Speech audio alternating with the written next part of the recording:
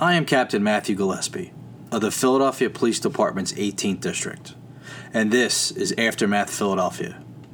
In this podcast, we host critical conversations with those involved in reducing the epidemic of gun violence in the city of Philadelphia.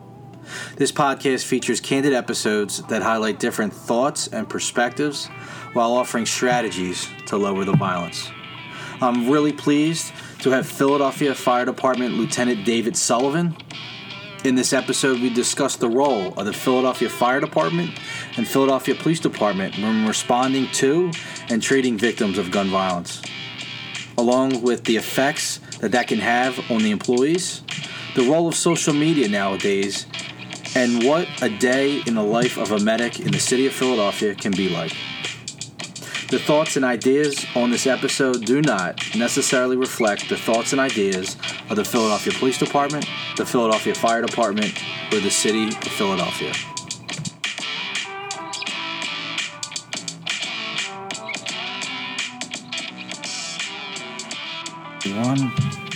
All right, everyone, welcome back to Aftermath Philadelphia. Today I have a very special guest, a partner, really, in the city of Philadelphia with us, Philadelphia Fire Department EMS Lieutenant David Sullivan. David, thank you for being here. Sure. Thanks, Matt, for having me. Appreciate it. Also, I have to mention, part of the Penn Star flight crew, right? Also part of the Penn Star flight crew. Okay, and I do want to say that I probably have seen you in the helicopter flying over my house, because that's one of the routes Penn Star flies. Yep. So, David, I noticed before we started to record, you moved down to Philadelphia to be part of the fire department. Can you kind of, tell the guests what brought you to the Philadelphia Fire Department, and really what do you do now in the fire department? So I originally moved down to the city I worked in another area of the city before I got on the job, got into the fire department. So I moved down to Philadelphia in 2008. Okay. I didn't actually come on the job until 2012. Okay. So, I lived in the city. I actually lived out here in West Philly. Okay, at, cool. 43rd and Locust. Nice. It's right down the street. Right down the street, yep. One of my favorite spots was Koch's Deli. When I lived out here, police officers, we know it well. Yeah, so I might actually stop by Koch's on my way out, okay, and grab a sandwich. So I got on the job in 2012, and I was what I thought was a fairly seasoned paramedic before I moved down to the city, and I was looking for a challenge. I was looking for to work in a big city and to have a great career. One of the things I say to the young police officers is, if you're a police officer here in Philadelphia, and after 2 years, 3 years, 4 years, you always want to look to improve and train, but there's really no situation that you haven't handled if you work in a major city like Philadelphia. Would you say that's the same with the fire department? Yeah, it's Matt, it's exactly the same. When I was in the street as a paramedic working in the squad, one of my duties was, we precept cadets as they come out of the academy. Sure. And I always taught them the same thing. Even if they came to the job with experience, okay, they probably don't have experience. Yeah. Till they come on the job and put some time on. I was talking to somebody yesterday, and it's a good thing. I really do. I want to say this. It's a great thing. One of the things I love about the city, it's a city of neighborhoods. Mm-hmm. So West Philadelphia is very different than other parts of the city. Each neighborhood has its very valuable attributes, and then there's struggles in each neighborhood. The police department can be different that way. When you work out in West Philadelphia, your experience could be different than it might be in East Division, which we'll talk about later. Is the fire department similar to that? Yeah, definitely, for sure. I mean, we all know, we have, I think, I forget how many fire stations we have, and they're strewn all amongst the city, and every firehouse is different. Okay. Every firehouse has a different flavor with a different, type of person, and, some of the firehouses are, younger with we went through a huge hiring splurge. Gotcha. And, some of the firehouses are younger, and those guys are training and, reading and training and studying and this and this and this and a lot of movement around a firehouse. Sure. And some of the firehouses are slower, and some of those guys got a lot more time on, yeah, and just in a slower house, and Gotcha. So it's a different flavor. What I can say is, though, my experience from being as a police officer, there's nothing about fire that I want to be a part of. I'll just say that right now. Sure. We will definitely block traffic. We'll keep people away. Right. And then we will watch. Whether it's been in West Philadelphia, in North Philadelphia where I've worked, or in East Division, Kensington, the work that you guys do, not only heroic, just heroism, but I've seen firemen just go above and beyond, really comforting those that might have lost, possessions, Everything. their homes, everything. Yeah. So, the idea for this podcast is really to let listeners see what is going on in the city in a positive way. Mm-hmm. Even though the city might be struggling a little bit with some issues. You guys are probably one of the busiest fire departments and EMS departments in the country. Yeah, we're right up there, I think. If it's like pure call volume, we're right Sure. up there with, I think, New York City, Chicago. Wow. San Francisco, Dallas, I think. Now, I found these stats online, so it's not like I'm a... So they're totally true. They're totally true, exactly. The Philadelphia Fire Department, and this is what I want the listeners to hear, in 2020, just EMS, just EMS, you guys responded to 266,000 incidents. Mm-hmm. That's a lot. You ran 50 ambulances 24/7, 365 days. Mm-hmm. And how many people usually work on an ambulance? It's at least two? Two. Okay, two. And you guys treated over 176,000 patients. Yeah, just another, quiet service. Explain to us what's a night in a busy firehouse at a busy EMS. What's the shift like? Do you get a break, I guess is what I'm asking. Sometimes, sometimes we do. Okay. And sometimes we don't. So when I came on the job, I did Kensington section. Okay. For about maybe 3 or 4 years or so. And then I was assigned to permanent days. And even our day works. Even I was just because our schedule was straight days and straight nights before we switched back to the 4 on 4 off. So even just on straight day works, we were picking up our unit at 6:45, 6:45, doing shift change. And shift change sometimes consists of, are the narcs there? Are they all accounted for? Yeah. Do we have 2 radios? Are there keys in the squad? And is that fuel? And then you're gone. Yeah. And then you're maybe coming back for lunch, if you're fortunate. Yeah. And then you're coming back for shift change. And then everything in the middle. One of the things I say to the young officers, especially those that first get on the job, they're shocked at how busy they are. Yeah.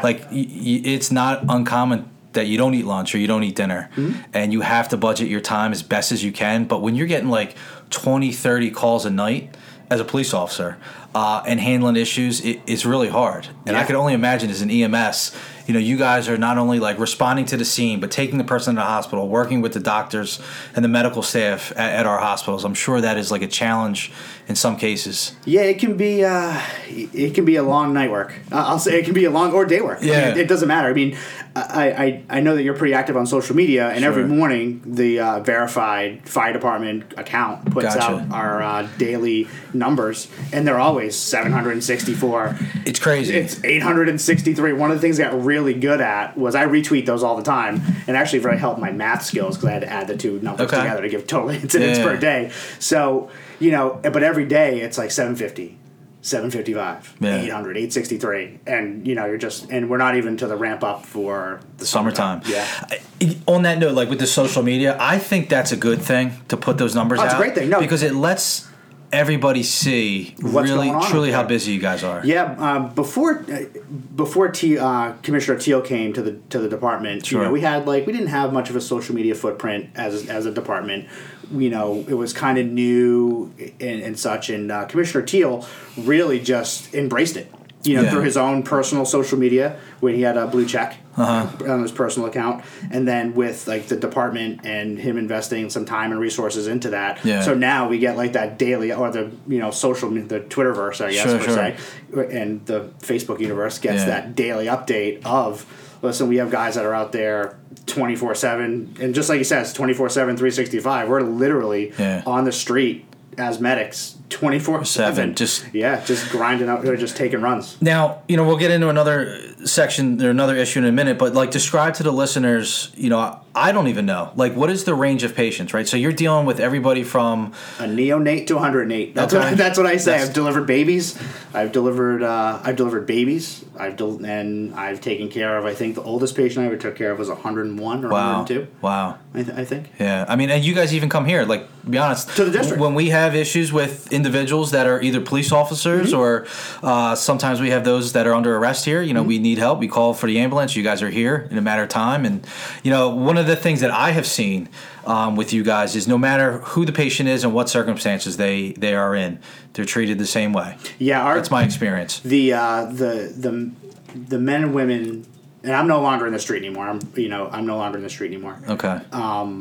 The men and women that are out there in the medic units day after day, who are grinding not grinding these runs up, but taking these runs and handling these incidents, do a fantastic job. They really do. You know, they handle everything that's out there. Yeah. And everything in between. Yeah. So they really do.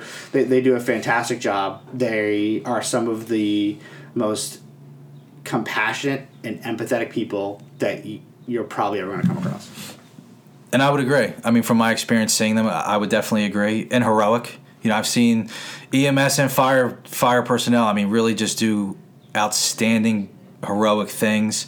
COVID's a big issue, right? So we adjusted how we operated. How has COVID really affected the EMS service in the last year? Well, to be honest, if at all, I don't know if it necessarily has. I mean, because people, even when COVID started to ramp up, you know, even the ramp up to COVID in March, April 2020, you know, we were still handling 750 runs, jobs a day. You know, the department made a conscious effort to make sure that our members are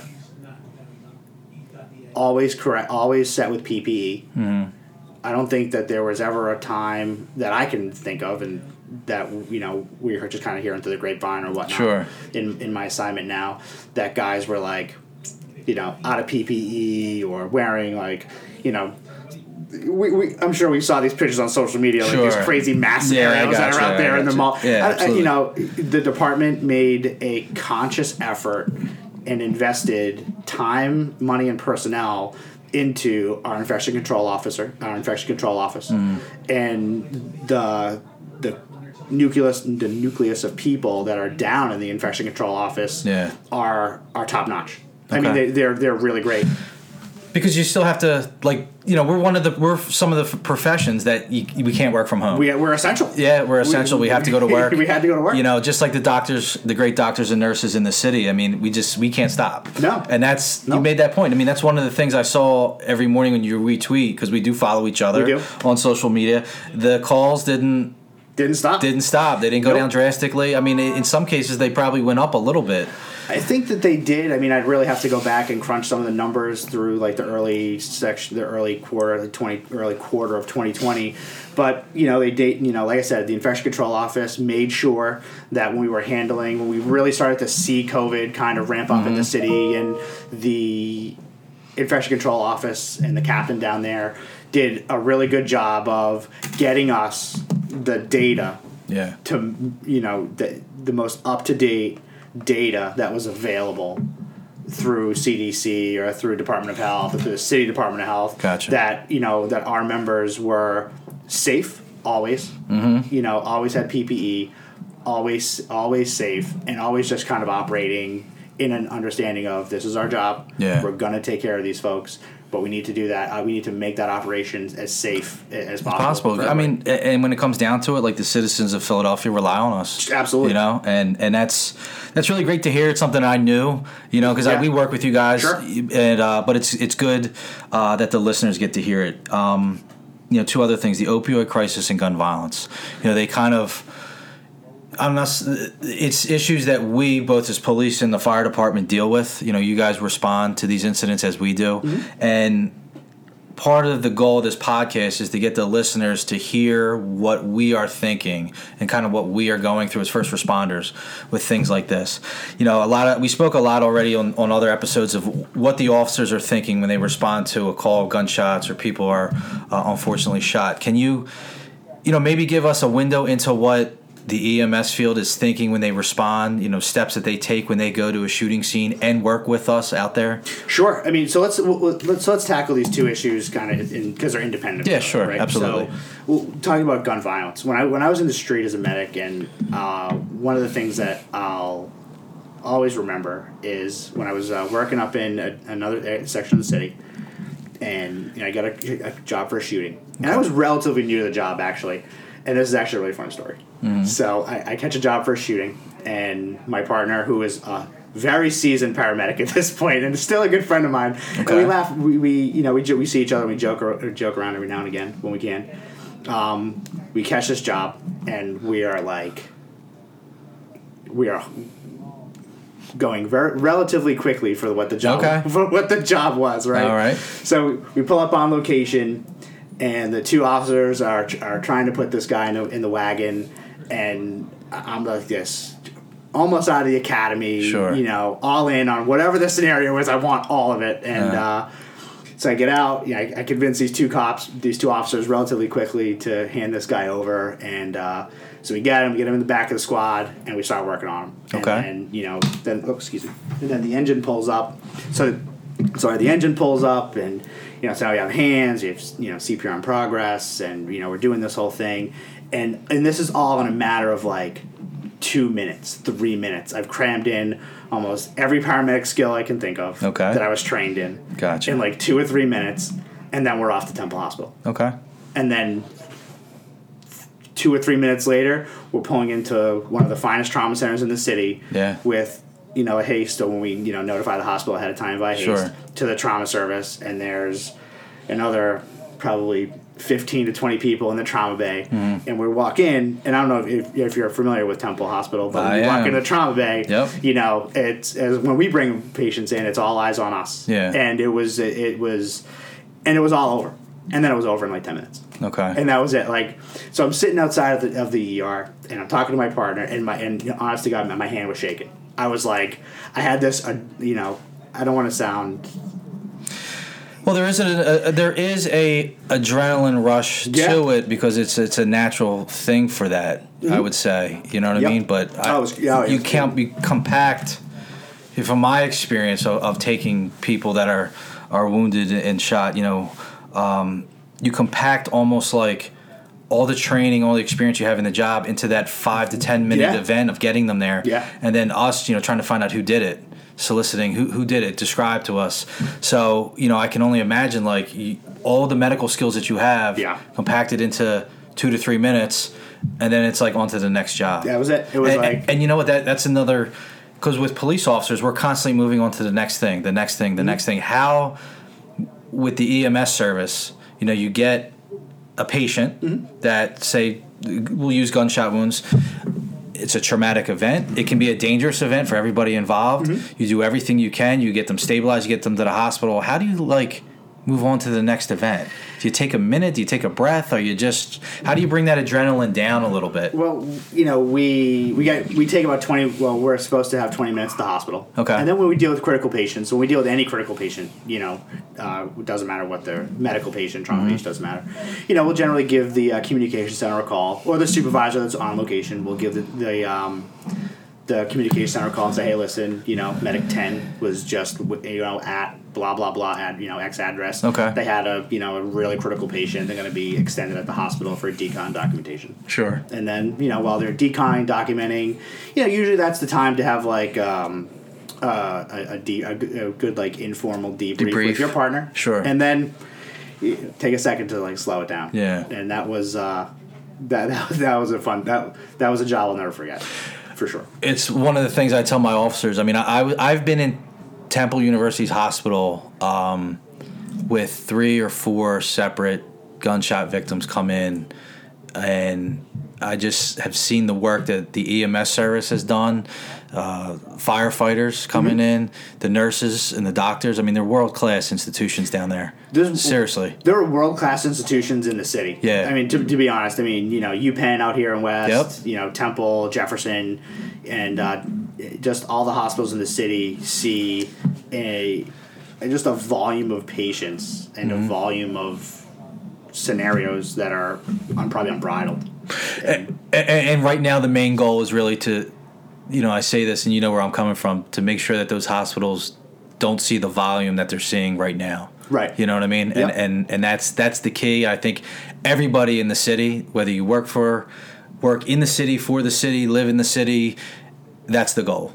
Yeah, it really is. And one of the things that we do as EMS providers is, we really do the absolute 100% best we can to deliver these patients to the hospital that have the best care available. Yeah. And whether that's, maybe just putting on a tourniquet for just, it's specifically, in a patient that's got a gunshot wound, if that's, bleeding control, airway management, whatever, or not. I mean, the majority of our work actually has very little to do with, complex medical patients and stuff like that. Gotcha. If you take the average medic unit that does, say, 12 jobs a day, that's a job an hour. Wow.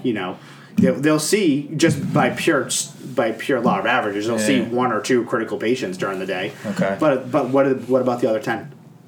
The other 10 aren't critical and could be, end quote, critical. Gotcha. It's a lot of other services that we provide to folks. We do a lot of compassionate, empathetic care. I remember a job I handled not too long ago.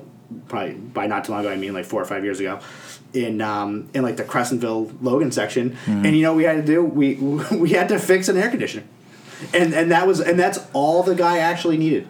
He needed 2 guys to show up, sit down with him over. He was an elderly gentleman. Uh-huh. He needed 2 guys to show up, knock his air conditioner around, chat about the good old days for a little bit.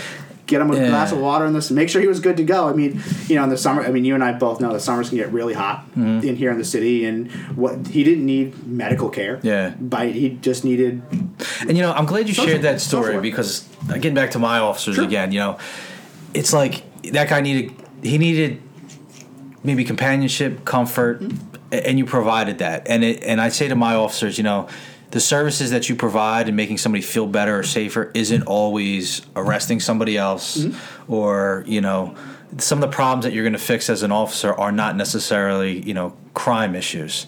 And, they say in these kind of jobs for first responders, you never know really what you're going to get when you come to work that day. And that's an example. Now, on the other side, you can see some very dangerous situations. Yes. But, getting back to like the 12 patients a day, the opioid crisis. Sure. We talked earlier about some programs that the fire department is doing. Yeah. Well, we can always sit here and say, what can we do better? What can we do better? What can we do better? And, when the opioid crisis really started to ramp up, when I came on the job in 2000, in the mid 2000s, it was just at a pace that was like I was going through a brick of Narcan, which is 12. It should be about 12 to 14 doses. Wow. A brick of it almost in a day. Almost a 12-hour shift. Wow. We were just going through it like water at one point.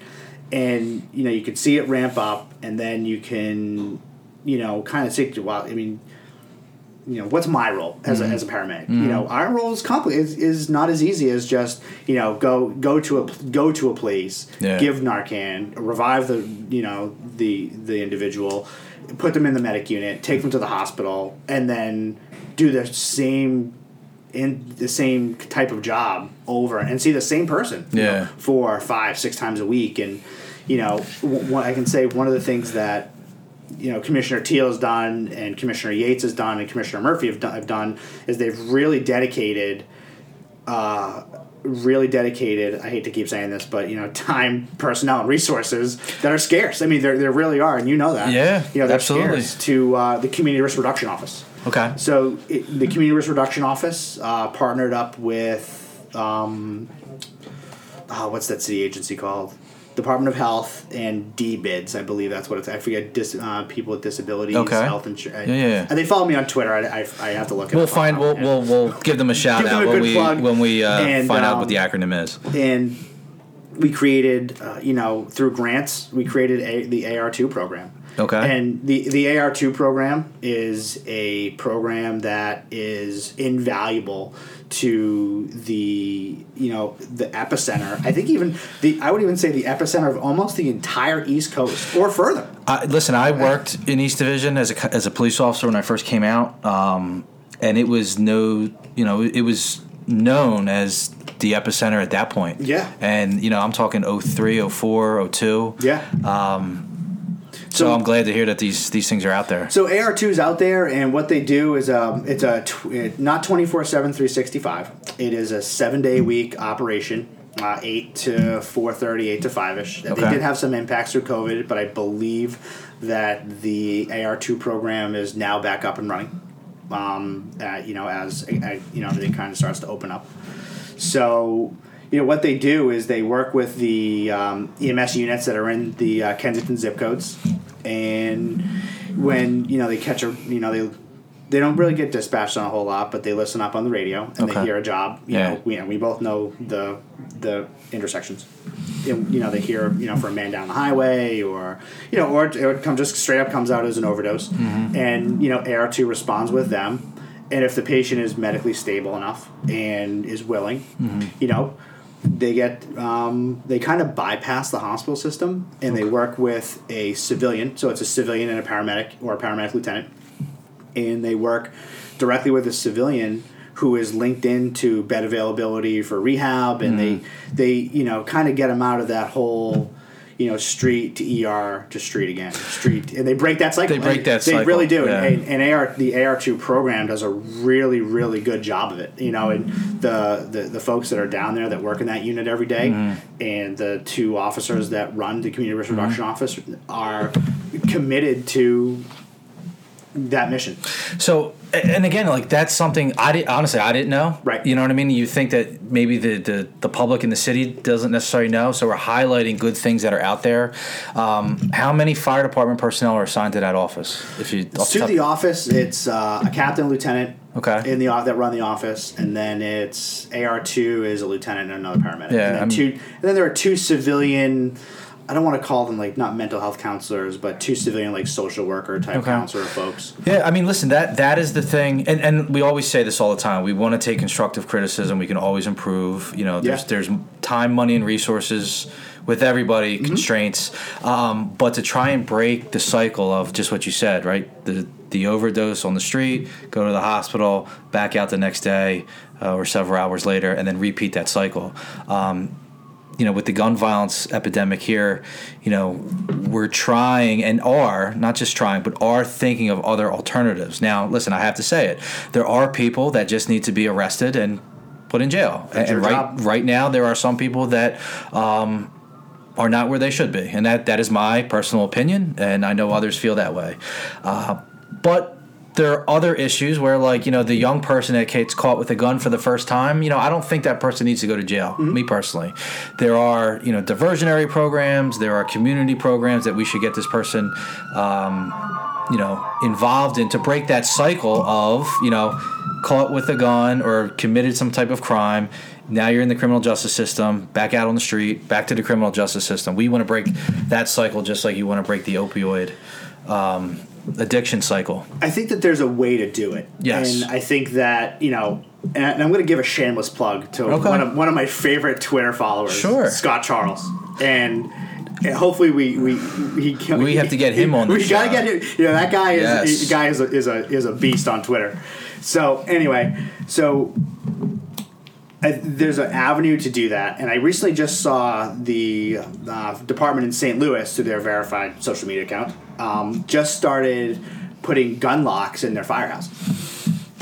So where, I assume they didn't put out the policy, but they did a press release and a presser in front of one of their firehouses, and they put gun locks into the firehouses, and they went almost door to door and delivered it. I believe in their first day they delivered 55 gun locks. Wow.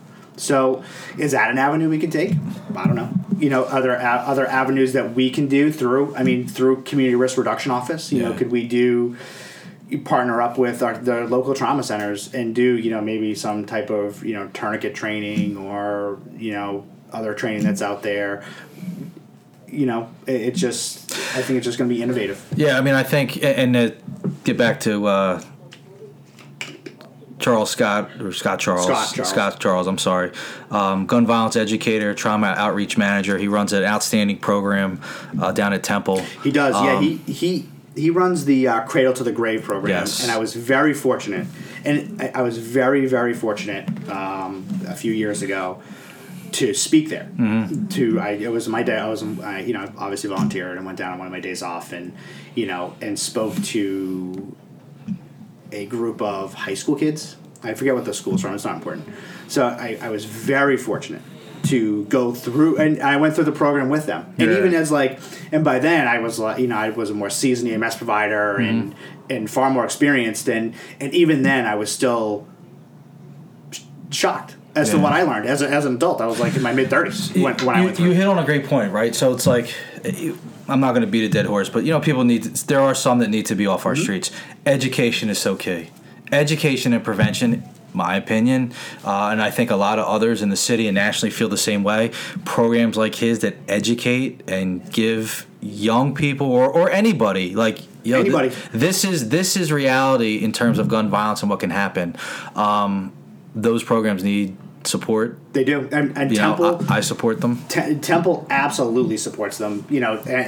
I don't know what what the program status is. Obviously, I think COVID really threw a big curveball into everybody's world. But pre-COVID, so we'll just go back to the pre-COVID. What we all know is pre-COVID. So Temple Hospital, I think does a tremendous job supporting Scott Charles and even the trauma staff and the EM staff that's there at Temple. They really do. They do a great job, and the nursing staff. Don't get me wrong. Love the nurses at Temple. They're great. The nurses are they're the ones that make it run. They do they really do reach out into that North Philly community, that North Philadelphia community, and they really do try to provide a service to the community members for sure. Yeah. Yep. Last thing before we wrap this up, Well, I have to give the gab. We're both of meetings upon meetings. Right, You know what I mean? Right. Zoom meeting. I'm a Zoom meeting expert. Listen, we're both supervisors. We both oversee a certain amount of employees. The trauma that this affects, right? So last night, my officers in the 12th district, they responded to the job where the 6-year-old was shot. Unfortunately, his father lost his life, and another man was shot. It's horrible. It did shake up some of my officers. I know what we do. Is there anything specific you do or the fire department does to kind of address or just pay attention to the fact that seeing these things, responding to these things, has an effect on the trauma or the well-being mentally of its employees? Well, as their supervisor, that's my job. When I get to jobs that are mentally taxing or emotionally charged or have a very adverse outcome or whatnot, after the whole incident is handled and patients at the hospital or police are involved or whatnot and everything's kind of the incident's been stabilized and I try to keep a keen eye on the actual members and ask them, hey, are you okay? Yeah. Or not? I can remember a job I handled and a supervisor who's not on the job, he retired, a couple years ago. And I handled a really, really horrific job and it was very difficult. It involved a child and it was very, very difficult. And I was okay. I went up there, I was perfectly professional. Yeah. The child wasn't the actual decedent. Okay. Thank God. But it was very difficult to handle. And it was difficult to handle on a lot of fronts. It was difficult for me to handle. It was difficult for, I think, the officer, one of the first arriving officers to handle as well. Sure. Even the crime scene guy, I forget what his name is too. But even the crime scene guy, I had an opportunity to meet him not a year or two ago, and even he said he had a hard time handling that one. It was a really, really difficult job. So,